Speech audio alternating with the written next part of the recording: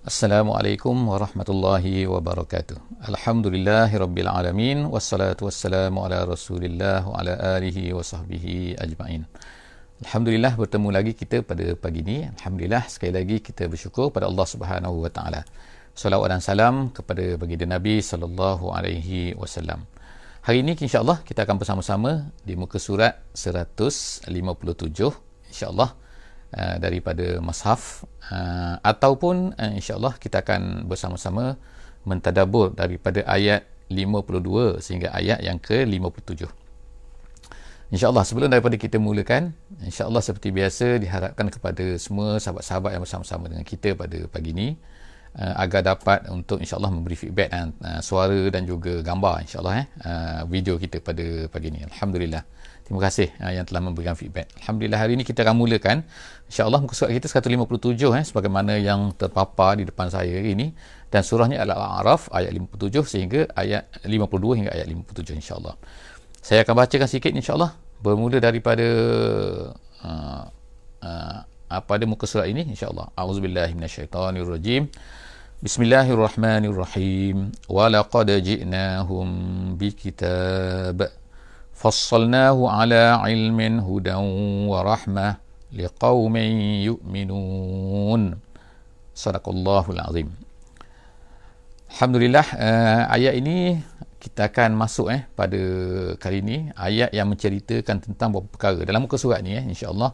Mungkin saya boleh buat ringkasan dulu sedikit moga-moga kita ada gambaran apakah yang diceritakan oleh Allah Subhanahu wa taala di dalam muka surat. Kalau sebelum daripada ni, muka surat muka surat 156 kita telah membaca tentang surah tentang cerita tentang Al-A'raf. Allah Taala ceritakan tentang Al-A'raf, juga dialog yang berlaku di antara orang-orang ahli syurga dan juga ahli neraka semasa di hari akhirat.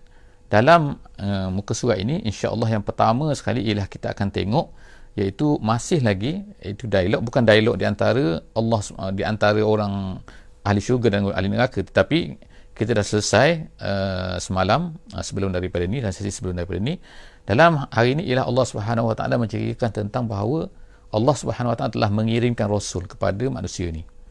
Kemudian yang keduanya, manusia ni setengah daripada mereka tu masih lagi nak menunggu juga. Menunggu apa? Menunggu balasan. Mana dia akibat dia?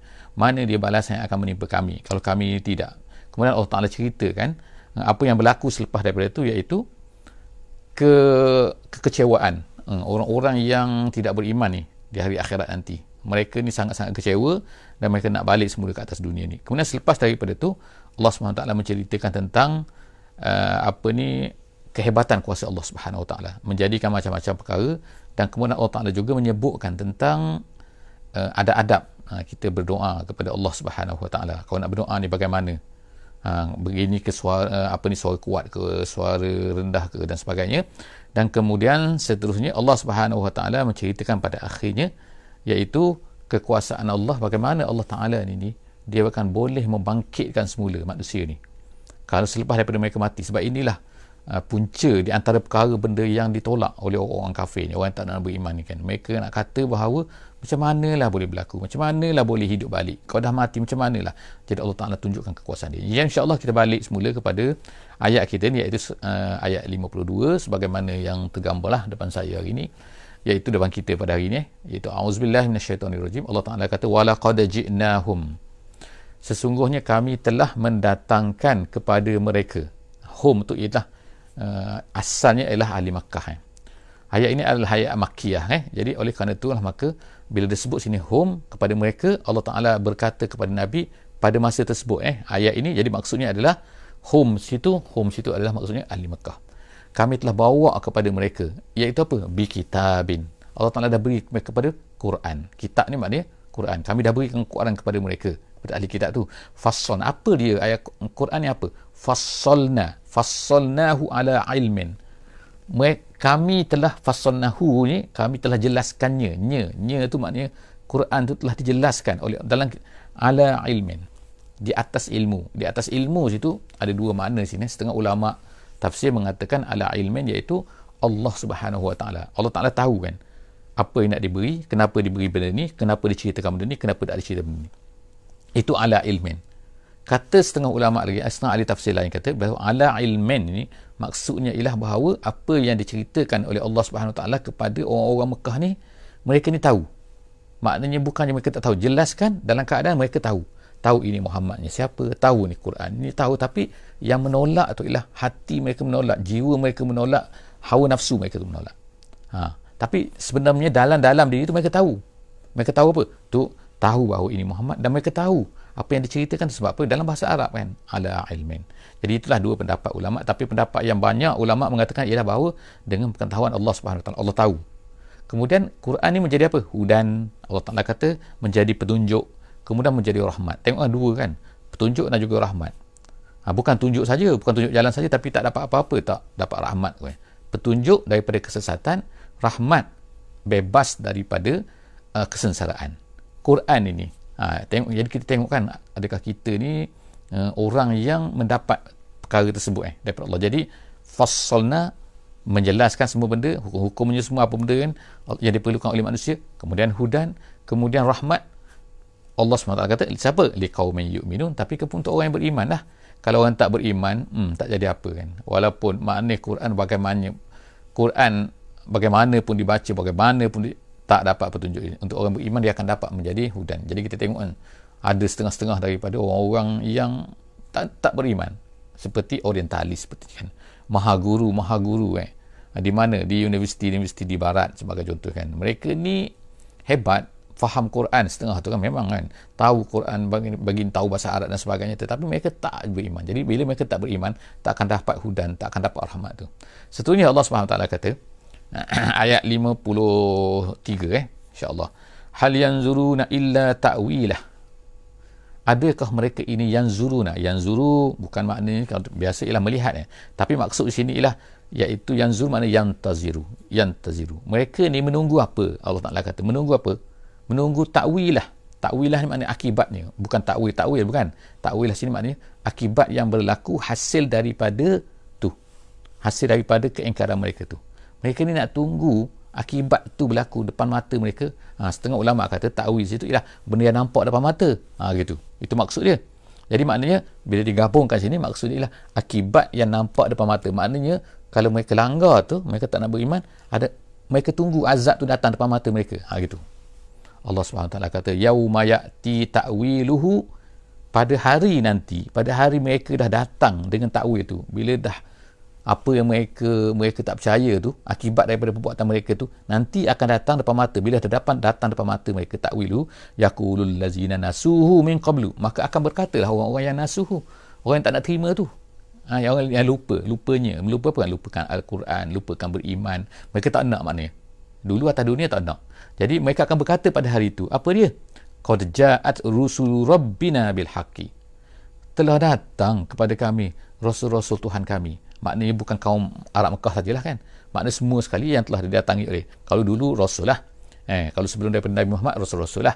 Tapi di samping itu kita ada apa? Pendakwah. Kita ada orang yang menyampaikan agama. Jadi pada hari itu mereka ni akan mengakulah memang ada dulu pendakwah datang, memang ada nabi-nabi datang kepada kami ni. Gitu mereka nak katakan Rabbina bil haqqi, memang betul-betul datang, dah mengaku dah pada mana. Jadi apa mereka kata? Fahal lana min syufa'a fayashfa'u lana. Lalu pun mereka berkata, tak ada ke mana syufa'a ni? Syufa'a maknanya orang-orang yang dapat memberi syufa'a lah kan, menjadi perantara. Mana yang akan jadi, kita kata nak jadi apa, kita kata orang-orang jadi kabel lah. Kalau dalam bahasa sekarang kan, tak ada kabel ke, kita tak ada kabel ke? Fayashfa'u lana, yang akan dapat tolong menjadi kabel kami. Au nuraddu, ataupun mereka kata ataupun tak boleh ke kami ni nak balik ke atas dunia. Mana ada dunia dah, dunia tak ada dah, dunia dah dihancurkan oleh Allah Subhanahu Wa Taala dah. Jadi ni tengok kan, ini di antara penyesalan yang akan berlaku yang Allah Taala cerita direct kepada kita sekarang ni. Yang pertama, mereka akan apa bila dah tengok dah, satu mengaku memang ada rasul dulu. Yang kedua, mereka kata tak ada orang boleh nak tolong jadi kabel kepada kita. Dua. Yang ketiga, boleh tak kami nak balik semula ke atas dunia? Dunia mana? Jadi Allah SWT kata, au nuraddu, ataupun mereka ni nak kembali semula. Fa na'mal ghairal ladzi kunna na'mal. Mereka kata, nak balik tu nak buat apa? Nak balik tu mereka kata, kami nak beramal ghairal ladzi kunna na'mal, lain daripada apa yang kami dulu buat. Ni kan, ghairal ladzi maknanya lain daripada apa yang kami buat dulu. Dulu maknanya kami kufur, dulu kami syirik, dulu kami tak nak ikut, kami buat maksiat, kami macam-macam dulu. Sekarang ni kami nak balik, boleh tak ya Allah, ya Allah, ya Allah? Tak ada dah. Jadi jawapan dia apa? Itu soalan dia tu soalan dia tu yang tadi kan, fahallana tu kan. Jadi mana tadi fahallana, Allah Ta'ala kata kan, yaqulu allazina min qablu, dia kata fahallana, tanya fahallana, ni fahallana, Allah Ta'ala jawab no, tak ada di sini tapi ulama-ulama tafsir kata jawapan yang diberikan kepada mereka pada masa itu ialah la, tak ada, tak boleh. Jadi Allah Subhanahu Wa Ta'ala qad khasiru, berkatalah kan. Allah Ta'ala ni qad ni, kalau ikut ulama tafsir kata qad sini ialah ni dah kata-kata Allah Subhanahu Wa Ta'ala kepada mereka pada hari itu, qad khasiru, mereka sesungguhnya mereka itu anfusahum, khasiru anfusahum, mereka telah merugikan diri mereka sendiri. Maknanya tak adalah rugilah, orang-orang yang macam tu rugi. Wa dhalla anhum, lalu pada masa tu dhalla anhum, dhalla tu maknanya ialah hilanglah, zahaba maknanya kan. Zahaba tu makna tak adalah yang mereka mencari tu, tak ada dah. Dhalla anhum ma kanu yaftarun, yang mereka dakwa-dakwakan ni, dhalla maknanya tak adalah, hilang teruslah semua daripada mereka apa yang dulu mereka ni mengada-ngadakan. Atas dunia ni macam-macam mengada ginilah, mengada Tuhan yang lain daripada Allah lah, mengada buat gini. Sekarang ni semua tak ada dah. Nak pergi mana? Semua kena menghadap Allah Subhanahu Wa Ta'ala, akan mendengar keputusan daripada Allah Subhanahu Wa Ta'ala. Itu ayat 53. Kita tengok pula seterusnya ialah ayat 54. Ayat 54 agak panjang sikit satu muka skrin kita. Jadi Allah Subhanahu Wa Ta'ala kata selepas tu, inna rabbakumullah allazi khalaqas samawati wal arda fi sittati ayyam. Allah Ta'ala kemudian cerita tentang kekuasaan dia. Sesungguhnya wahai manusia semualah, itu yang berlaku di hari akhirat tu kan, itu yang berlaku kepada kamu semua. Jadi jaga-jaga. Sekarang ni sekarang atas dunia ni. Atas dunia ni siapa Tuhan kamu? Allah Ta'ala kata inna rabbakumullah, sesungguhnya Tuhan kamu adalah Allah. Apa kuasa dia? Apa kehebatan Allah Subhanahu Wa Ta'ala ni? Apa yang Allah Ta'ala buat? Dia, Allah Ta'ala kata sebut situ, khalaqas samawati wal arda fi sittati ayyam. Tengok kan, Allah Ta'ala sebut dia telah menciptakan langit dan juga bumi dalam masa 6 hari. 6 hari itu 6 macam mana? Ada setengah apa ni? Ulama-ulama menafsirkan, memberi makna sini ialah 6 tu adalah 6 ketika. Tetapi ulama-ulama seperti jalan lain dia kata hari itu ialah hari. Hari bagaimana? Hari dunia kata. 6 hari dunia kita kata makna satu hari 24 jam Jadi kalilah dengan 6. Kenapa begitu lambat? Tak boleh ke Allah Subhanahu Wa Ta'ala ni menciptakan dengan sekaligus saja? Jawapan dia boleh. Sebab apa? Mustahil bagi Allah, tak boleh kan. Allah Ta'ala nak buat apa-apa kun fayakun. Kun fayakun ni maknanya bukanlah tunggu nak tunggu kun kemudian barulah tunggu fayakun minta maaf dia putus-putus sikit minta maaf banyak-banyak. Nak cuba betulkan insya-Allah. Mungkin ada masalah lain. Sekarang ni masih putus-putus lagi minta maaf banyak-banyak lain ada masalah. Tolong bagi feedback kalau putus-putus jadi seterusnya saya bacakan terusnya insya-Allah. Jadi Allah Subhanahu Wa Taala kata sini kekuasaan dia, kenapa? Adakah Allah Subhanahu Wa Taala tak boleh nak ciptakan sekaligus? Tak boleh. Kun fayakun, bahkan kun fayakun tu kata-kata manusia kita boleh eja kan, kun fayakun, tapi Allah Subhanahu Wa Taala lebih cepat daripada itu lagi. Bila Allah Taala nak dia akan jadi, tak ada masalah. Jadi kemudian Allah Subhanahu Wa Taala pun berkata sini, dia kata habis tu kenapa jadikan dalam masa 6 hari? Kata ulama'nya adalah untuk mengajar li ta'limil khalq, untuk mengajar kepada makhluk ni supaya at-tasabbut. Bila buat kerja tu kena berhati-hati. Itu sebenarnya bukan Allah Ta'ala tu tak mampu. Allah Ta'ala tu mampu. Cuma nak ajar kepada kita semualah kan, bahawa bila kita buat apa-apa kenalah dengan ada tempoh masanya, ada benda kan. Tengok keadaan kan. Ada benda yang perlukan masa, kena pula masa, jangan kalut, jangan kabut dan sebagainya. Okey. Jadi seterusnya Allah Ta'ala kata apa lagi? Tu yang pertama.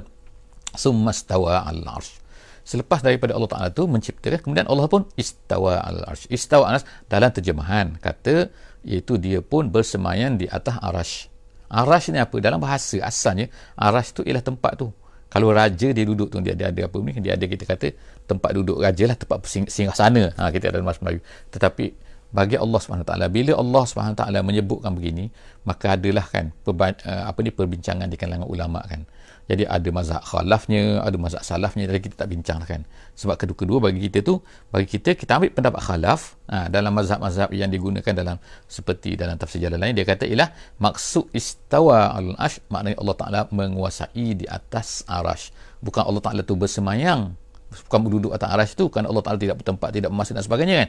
Kerana mengikut ahli kita kata ahli khalaf, dia kata ialah maksudnya untuk mudah faham, iaitu Allah Ta'ala menguasai di atas arash. Kemudian yughshil laila, Allah Ta'ala tu mengatakan bahawa kemudian dia tu yughshi tu maknanya menutup.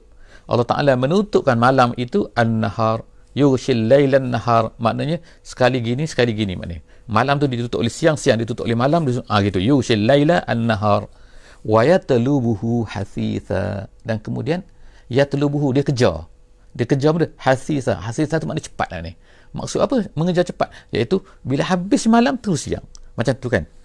Jadi macam seolah-olah macam kejar mengejar macam tu kan. Aku malam, siang malam macam tu lah kan. Itu maksudnya. Jadi tu semua tu adalah kita kata kuasa Allah Subhanahu Wa Taala.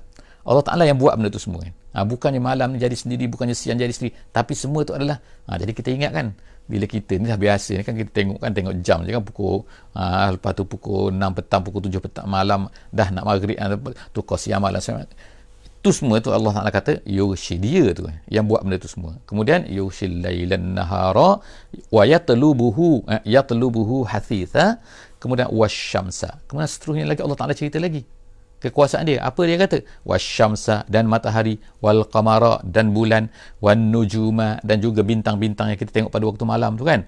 Musakhkharatin bi amrih, semua tu tunduk bi amrihi, kata tafsir kata bi qudratihi, bi amrihi semuanya bi qudratihi, dengan di bawah kuasanya. Semua tu tunduk di bawah kuasanya. Ada siapa yang boleh kontrol selain daripada Allah Subhanahu Wa Taala? Dengan bulan, dengan bintang ni yang sangat besar kan. Bulan besar mana? Bumi ni, planet ni kan besar mana kan. Dengan matahari ni besar mana? Pernah tak matahari ni datang dekat kepada kita? Tak pernah. Kalau datang dekat je lebih daripada jarak yang biasa, maka bumi ni akan terbakar. Kata ulama, kata saintis kan, tengok sikit pun kan, dia dah datang dekat sikit pun dah jadi musim panas. Tengok, dah jadi musim dingin bila dia menjauh sikit kan. Itu baru sikit. Jauh mana? Tak jauh mana pun kan. Kalau kita nak kata jauh di antara musim panas, musim dingin ni, panas ni kita tengoklah kan, semasa musim di tropika tak ada panas, tak ada sejuk kan. Dia biasa panas je sepanjang tahun kan. Panas saja. Tapi negeri sejuk bukan jauh mana pun. Kalau kita kata tempat kita ni negeri Jepun, negeri sejuk tu, ataupun Mongolia, ataupun atas sikit lagi, itu dah tengok dah salji dah situ. Baru tak jauh mana pun, naik kapal terbang baru 8 jam je, baru 7 jam kan kita kata kan. Tapi tengok dah sejuk dah. Baru 7 jam dah sejuk dah macam tu. Jadi maknanya sini ialah bagaimana Allah SWT kontrol benda tu semua dengan kekuasaan Allah SWT, bukan kekuasaan. Kalau lah tengok kan, kalau Allah tak nak ubah sikit je, habis rosakkan, cair habis. Air batu di Antartika ke, air batu di Greenland ke, macam-macam, semua cair kan. Kalau cair semua, laut ni habis akan naik kan. Jadi nak tunjukkan bahawa hebatnya Allah SWT yang dia yang kontrol tu. Tak berlaga bulan, bintang, dia akan berpusing di orbit masing-masing kan. Nak tunjukkan semua tu adalah kuasa Allah SWT. Jadi kita ni, bila kita tengok benda-benda ni semua, kita kena rasa kehebatan Allah SWT. Wasyamsa wal qamara wan nujuma musakhkharatin bi amri, semua tu tunduk ikut dengar cakap Allah SWT. Nak katanya apa? Kalaulah semua benda-benda yang besar ni tunduk kepada Allah SWT, dengar cakap Allah SWT, kamu ni wahai manusia, kenapalah kamu degil? Sedangkan pada diri kamu sendiri pun ada benda yang dengar cakap Allah SWT. Itu apa? Tu sistem badan manusia, sistem jantungnya, sistem paru-parunya, sistem, tengok kan, baru datang sedikit kuman yang kecil tu kan, kita kata coronavirus kan, dia masuk sikit dah kacau habis. Tengok, baru sikit riuh rendah manusia kan, terpaksalah cari vaksin dan sebagainya kan, usaha kan. Tapi nak katakan bahawa lemahnya manusia ini tak mampu untuk menghadapinya. Kalaulah baru sikit, kalau Allah Ta'ala nak matikan kita semua, susah ke? Mudah je kan, kum fayakun, mati semua kan. Jadi Allah SWT sebut situ lagi kan, wasyamsa wal qamara wan nujuma, dan kemudian bintang-bintang wan nujum musakhkharatin bi amrih, semua itu tunduk kepada kudrat Allah Subhanahu wa taala. Ala lahul khalqu wal amru. Allah Taala kata, ala lahul khalqu, bukankah untuknya lah, gitu. Untuknya, miliknya lah. Maksudnya miliknya lah semua al khalqu, semua kejadian ini kan. Wal amru, dan semua urusan pentadbiran, pengurusan, kita katakan perjalanan semua kan, operasinya kan, semua makna dia yang menciptakan, dia yang menjalankan, dia yang menciptakan, dia yang menguruskan. Tengok kan, ala untuk siapa, milik siapa? Ala lahul khalqu, ni ala lahul khalqu, ala lahul khalqu wal amru. Dah cukup dah perkataan ni kan, berapa perkataan? 4 perkataan saja. Ala lahul khalqu wal amru, nak kata semua benda milik Allah, tu saja kan. Kemudian tabarakallahu rabbul alamin, maha suci Allah. Tabaraka ni kalau dalam jalan lain dia kata ta'azam, kata maknanya ialah besar, agung. Agunglah Allah ini, rabbul alamin, dialah Rabb kepada seluruh alam ini. Seterusnya ayat yang ke-55 kita baca kan. Allah SWT berkata, ud'u rabbakum tadarru'an wa khufyah. Sekarang ni tentang berdoa. Allah Ta'ala kata, berdoalah kamu, mintalah kepada Tuhan kamu, ud'u rabbakum tadarruan, dalam keadaan tazallulan. Tazallulan ni maknanya ialah merendah diri, dan kemudian khufyah. Khufyah maknanya secara perlahan-lahan, makna suara tidak perlu nyaring. Sirron, tu yang maknanya kan. Sirron maknanya secara perlahan-lahan, senyap-senyap, jangan bising-bising, gitu. Kemudian Allah Ta'ala, innahu la yuhibbul mu'tadin. Allah Ta'ala ni tak suka kepada mu'tadin. Mu'tadin sini ialah asal maknanya adalah orang yang melampaui batas. Tapi setengah ulama kata sini, tafsiran dia, mu'tadin di sini diletakkan dengan berdoa sini kan. Maka berdoa, maka dia kata jangan mu'tadin, maksudnya janganlah kamu melampau. Bukan jangan melampau dalam berdoa tu maknanya jangan banyak berdoa, bukan. Tapi maknanya melampau dalam suaranya. Iaitu dengan angkat suaranya, dengan maknanya mengangkat suara ya, sehingga seolah-olahnya macam nak tunjuk-tunjuk pula kepada orang. Itu di antaralah yang ulama sebutkan. Jadi kita fahamlah ayat di sini, maknanya kita, Allah Ta'ala suruh kita berdoa, tapi dengan tadarruan, dengan hati yang penuh rendah diri, dan kemudian khufyah dengan cara perlahan-lahan kan, dengan suara yang perlahan. Kemudian wala tufsidu fil ardi ba'da islahiha. Allah Ta'ala kata seterusnya, wala tufsidu, janganlah kamu ni buat kerosakan fil ardi, di atas muka bumi. Apa maksud buat kerosakan di sini? Ulama-ulama dalam tafsir dia kata sini, wala tufsidu ni jangan buat kerosakan di atas muka bumi ni ba'da islahiha, selepas daripada dia dah elok lah. Lepas daripada dah cantik dah. Islah ni memang dah cantik. Jadi apa maksud sini? Jangan kamu buat rosak selepas daripada dia dah cantik dah. Ulama tafsir kata maksud sini, jangan kamu membawa kesyirikan, jangan buat maksiat, jangan buat benda-benda yang tak elok setelah daripada islah ni, setelah daripada rasul-rasul dah datang dah. Sebelum daripada itu untuk baiki. Allah Ta'ala dah utuskan rasul ni untuk baiki dunia ni. Dulu dunia ni elok maknanya, gitu kan. Nabi Adam AS turunlah kan. Kemudian lepas daripada itu ada yang anak-anak Nabi Adam, ada yang berlaku jahat kan, anak Nabi Adam. Kemudian selepas tu Allah Ta'ala matikan semua orang-orang yang tak nak beriman ni, zaman Nabi Nuh AS. Kemudian turun, kemudian tu dah cantik dah manusia dah yang ikut Nabi Nuh ni. Kemudian tiba-tiba turun, lepas daripada tu rosak pula. Jadi Allah Ta'ala kata ni, rosak tu apa? Rosak mula-mula rosak sikit, mula-mula maksiat, kemudian lama-lama rasa ni, kemudian jadi syirik kepada Allah SWT. Dah melata, tersebut dan sebagainya. Jadi Allah Ta'ala sebut sini, sebab itulah jangan kamu buat perangai macam ni. Jangan kamu merosakkan dunia ni. Jangan kamu rosakkan dengan apa? Dengan maksiat. Dengan apa? Dengan syirik. Dengan apa? Dengan kufur. Tu dia kerosakan yang besar. Bukan kerosakan ni bukit bukau ni ditolak sini maka dia. Itu kerosakan juga, tapi kerosakan tu ikutnya adalah lebih kecil daripada kerosakan yang dibuat oleh manusia dengan syiriknya mereka kepada Allah Subhanahu Wa Taala. Jadi itu kita kena faham kan. Jadi ada manusia ni dia syirik, ada dia kafir, tapi dia jaga, Masya Allah kan, dia jaga semua landscape, jaga semua, jaga. Tapi binatang pun kadang-kadang terjaga, ikan pun boleh terjaga kan, binatang-binatang semua terjaga, Masya Allah, nampak macam baik, tapi dia sebenarnya merosakkan. Merosakkan apa? Kenapa? Kerana dia merosakkan manusia dengan kesesatan. dengan langgar perintah Allah Subhanahu Wa Taala. Jadi Allah Taala kata la tufsidu wala tufsidu fil ardi, jangan kamu buat kerosakan di atas muka bumi ini ba'da islahiha, setelah daripada diutuskan rasul-rasul untuk memperbaiki dunia ini. Kemudian Allah Taala kata situ wada'uhu, tengok Allah Taala ajar lagi, iaitu berdoa pula. Berdoalah pula kamu ni kepada Allah. Ni ada doa lagi, khaufan wa tama'a, dalam keadaan dua sini kan, iaitu apa? Ini perasaan apa ni, tau'an wa tama'a sini, khaufan wa tama'a sini ialah perasaan. Tadi itu cara perlahan, suara perlahan dan sebagainya. Kemudian sekarang ni ialah, ini bukan cara ni, khaufan ni perasaan. Perasaan apa? Takut. Takut apa sini? Ulama kata takut sini maksudnya takut doa kita tak diterima. Kita minta pada Allah kan, tapi adakah Allah Ta'ala terima ni? Itu makna ada perasaan tu kan. Kemudian yang keduanya tama'a. Tama'a tu ingin nak sangat supaya Allah Ta'ala tu terima. Tamak kan, tama'a. Jadi ya Allah, aku takut tak diterima, minta ya Allah.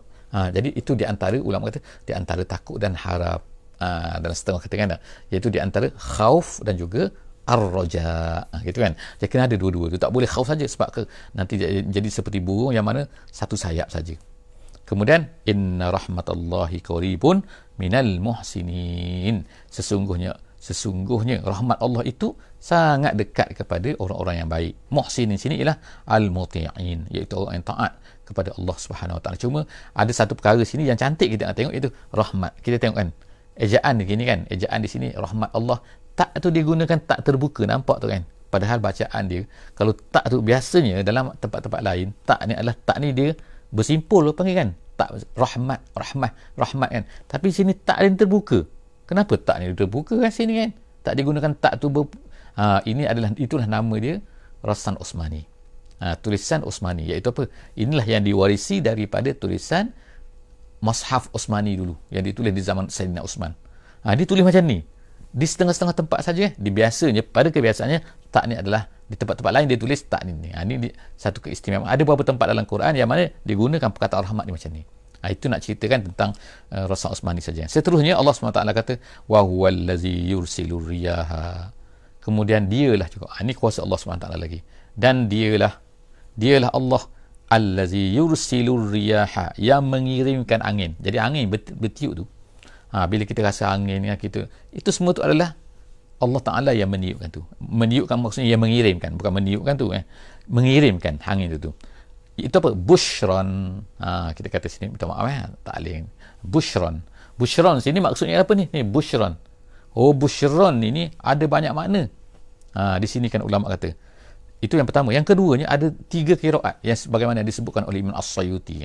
Ada 3 qiraat di dalam bushra tu. Ada yang baca dengan nushran, ada yang baca dengan nashran, ada yang baca dengan bushran. Bacaan kita ialah kita baca, qiraat ada banyak kan, ada qiraat 7 semua tu kan. Jadi ada macam-macam qiraat dalam perkataan ni. Jadi apa maksud bushran ni? Bushran ialah maknanya memberi khabar gembira. Apa khabar gembira ni? Iaitu sebelum daripada datangnya hujan, biasanya akan ada angin. Angin tu bertiup apa? Dia akan meniup kan, untuk memberi khabar gembira apa? Akan datanglah hujan selepasnya. Itu maksud bushran kan. Jadi nushran, nashran pun hampir samalah makna dia. Kita tak tahu detail kan. Baina yaday rahmati. Baina yaday rahmati maksudnya sebelum daripada datangnya rahmat Allah, iaitu datangnya hujan. Jadi rahmat Allah nak datang ni, maka manusia pun gembira dah, nak hujan dah gitu kan. Kalau kita sekarang tengok satellite lah kan, kita tengok gambar awan tu kan, datang nak hujan nanti selepas daripada ni kan, gitu kan. Itu adalah khabar gembira. Siapa yang mengirimkan benda-benda itu semua? Allah Subhanahu Wa Taala. Kemudian Allah Taala kata hatta iza aqallat sahaban, sehingga apabila angin tu tadi aqallat tu hamalat tu membawa maknanya. Membawa sahaban, angin, mula angin, kemudian tu dia menjadi awan. Tiba-tiba awan datang banyak. Kalau kita tengok tempat kita kan, mana awan mula-mula kosong je, tiba-tiba angin bertiup, tiba-tiba muncul awan yang banyak. Tu Allah Subhanahu Wa Taala tu. Siqalan tu makna berat. Berat apa? Awan tu tiba-tiba menjadi berat, menjadi hitam kan, kita kata kan, menjadi hitam tu ada air dalam tu rupanya. Suqnahu li baladin mayyit. Kemudian Allah Taala kata suqnahu, kami seolahnya mencurahkan, memberi minum kan, gitu. Kalau ikutnya suqnahu, kami memberi minum kepada bumi tu, li baladin mayyit, kepada satu tanah, satu negeri yang mayyit, yang mati maknanya tak ada tumbuhan. Tumbuhan sikit, tumbuhan tak nak hidup dan sebagainya. Jadi bila datang hujan, maka itu kami Allah Ta'ala curahkan tu, Memang manusia kata itu awan, memanglah kan. Tapi bagaimana awan tu boleh muncul? Ada setengah tempat tak ada muncul awan. Panas juga, hujan. Tengok kan, Allah SWT katakan, suknahu li baladin mayyit. Kamilah yang berikan tu. Beri air tempat ni, tempat ni tak dapat air dan sebagainya. Kami yang kirimkan tu. Kemudian fa'anzalna bihil ma'. Kami jatuhkan, kami turunkan bihil ma', dengannya itu, iaitu dengan fa'anzalna bihi al-ma' fa'akhrajna bihi, maka kami pun keluarkan dengannya. Dengan apa? Dengan air tadi tu. Fa'anzalna bihil ma', kami turunkan dengan awan tadi tu, maka keluarlah air. Fa'akhrajna bihi, kemudian kami tu keluarkan dengannya. Fa'akhrajna bihi, bihi ni ialah ma' ni, dengan air tu, air sini ni. Jadi kami keluarkan dengan air itu pula min kullis samarat, semua benda-benda yang berbuah-buah-buahan. Datanglah, maknanya datanglah buah-buahan. Kalau tak ada air, tak boleh nak menanam, habislah, kering kontang dan sebagainya kan. Kazalika nukhrijul mauta. Tu yang nak cerita sebenarnya. Begitulah kami keluarkan al-mauta, yang mati. Yang mati ni orang mati. La'allakum tazakkarun. Maknanya orang yang mati ni, macam mana dia boleh hidup balik? Susah sangat manusia nak fikir kan.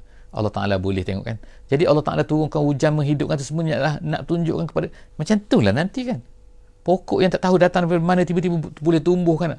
Macam itulah Allah Ta'ala boleh hidupkan kita ni semua kan. Jadi kalau orang tu tak beriman juga dengan hidup selepas mati, maknanya Allah Ta'ala boleh bangkit, dia kata macam mana? Dia pergi tanam orang dalam mayat, dalam kubur, tengok kubur tu, lepas tu tengok semua tu mati, tak ada apa pun, tengok batu nisan je kan. Macam mana boleh hidup balik? Itu maknanya dia mencabarkan. Allah SWT katakan, fikir benda ni, fikirkan. Macam itulah, kazalika nukhrijul mauta la'allakum tazakkarun. Setakat saja insya-Allah. Jumpa lagi di dalam sesi akan datang insya-Allah di muka surat 158 insya-Allah pukul 6.15 pagi. Wallahu a'lam bissawab. Bismillahirrahmanirrahim. Wal 'asri innal insana lafi khusr illa allazina amanu wa 'amilus shalihat wa tawasaw bil haqqi wa tawasaw bis sabr. Assalamualaikum warahmatullahi wabarakatuh.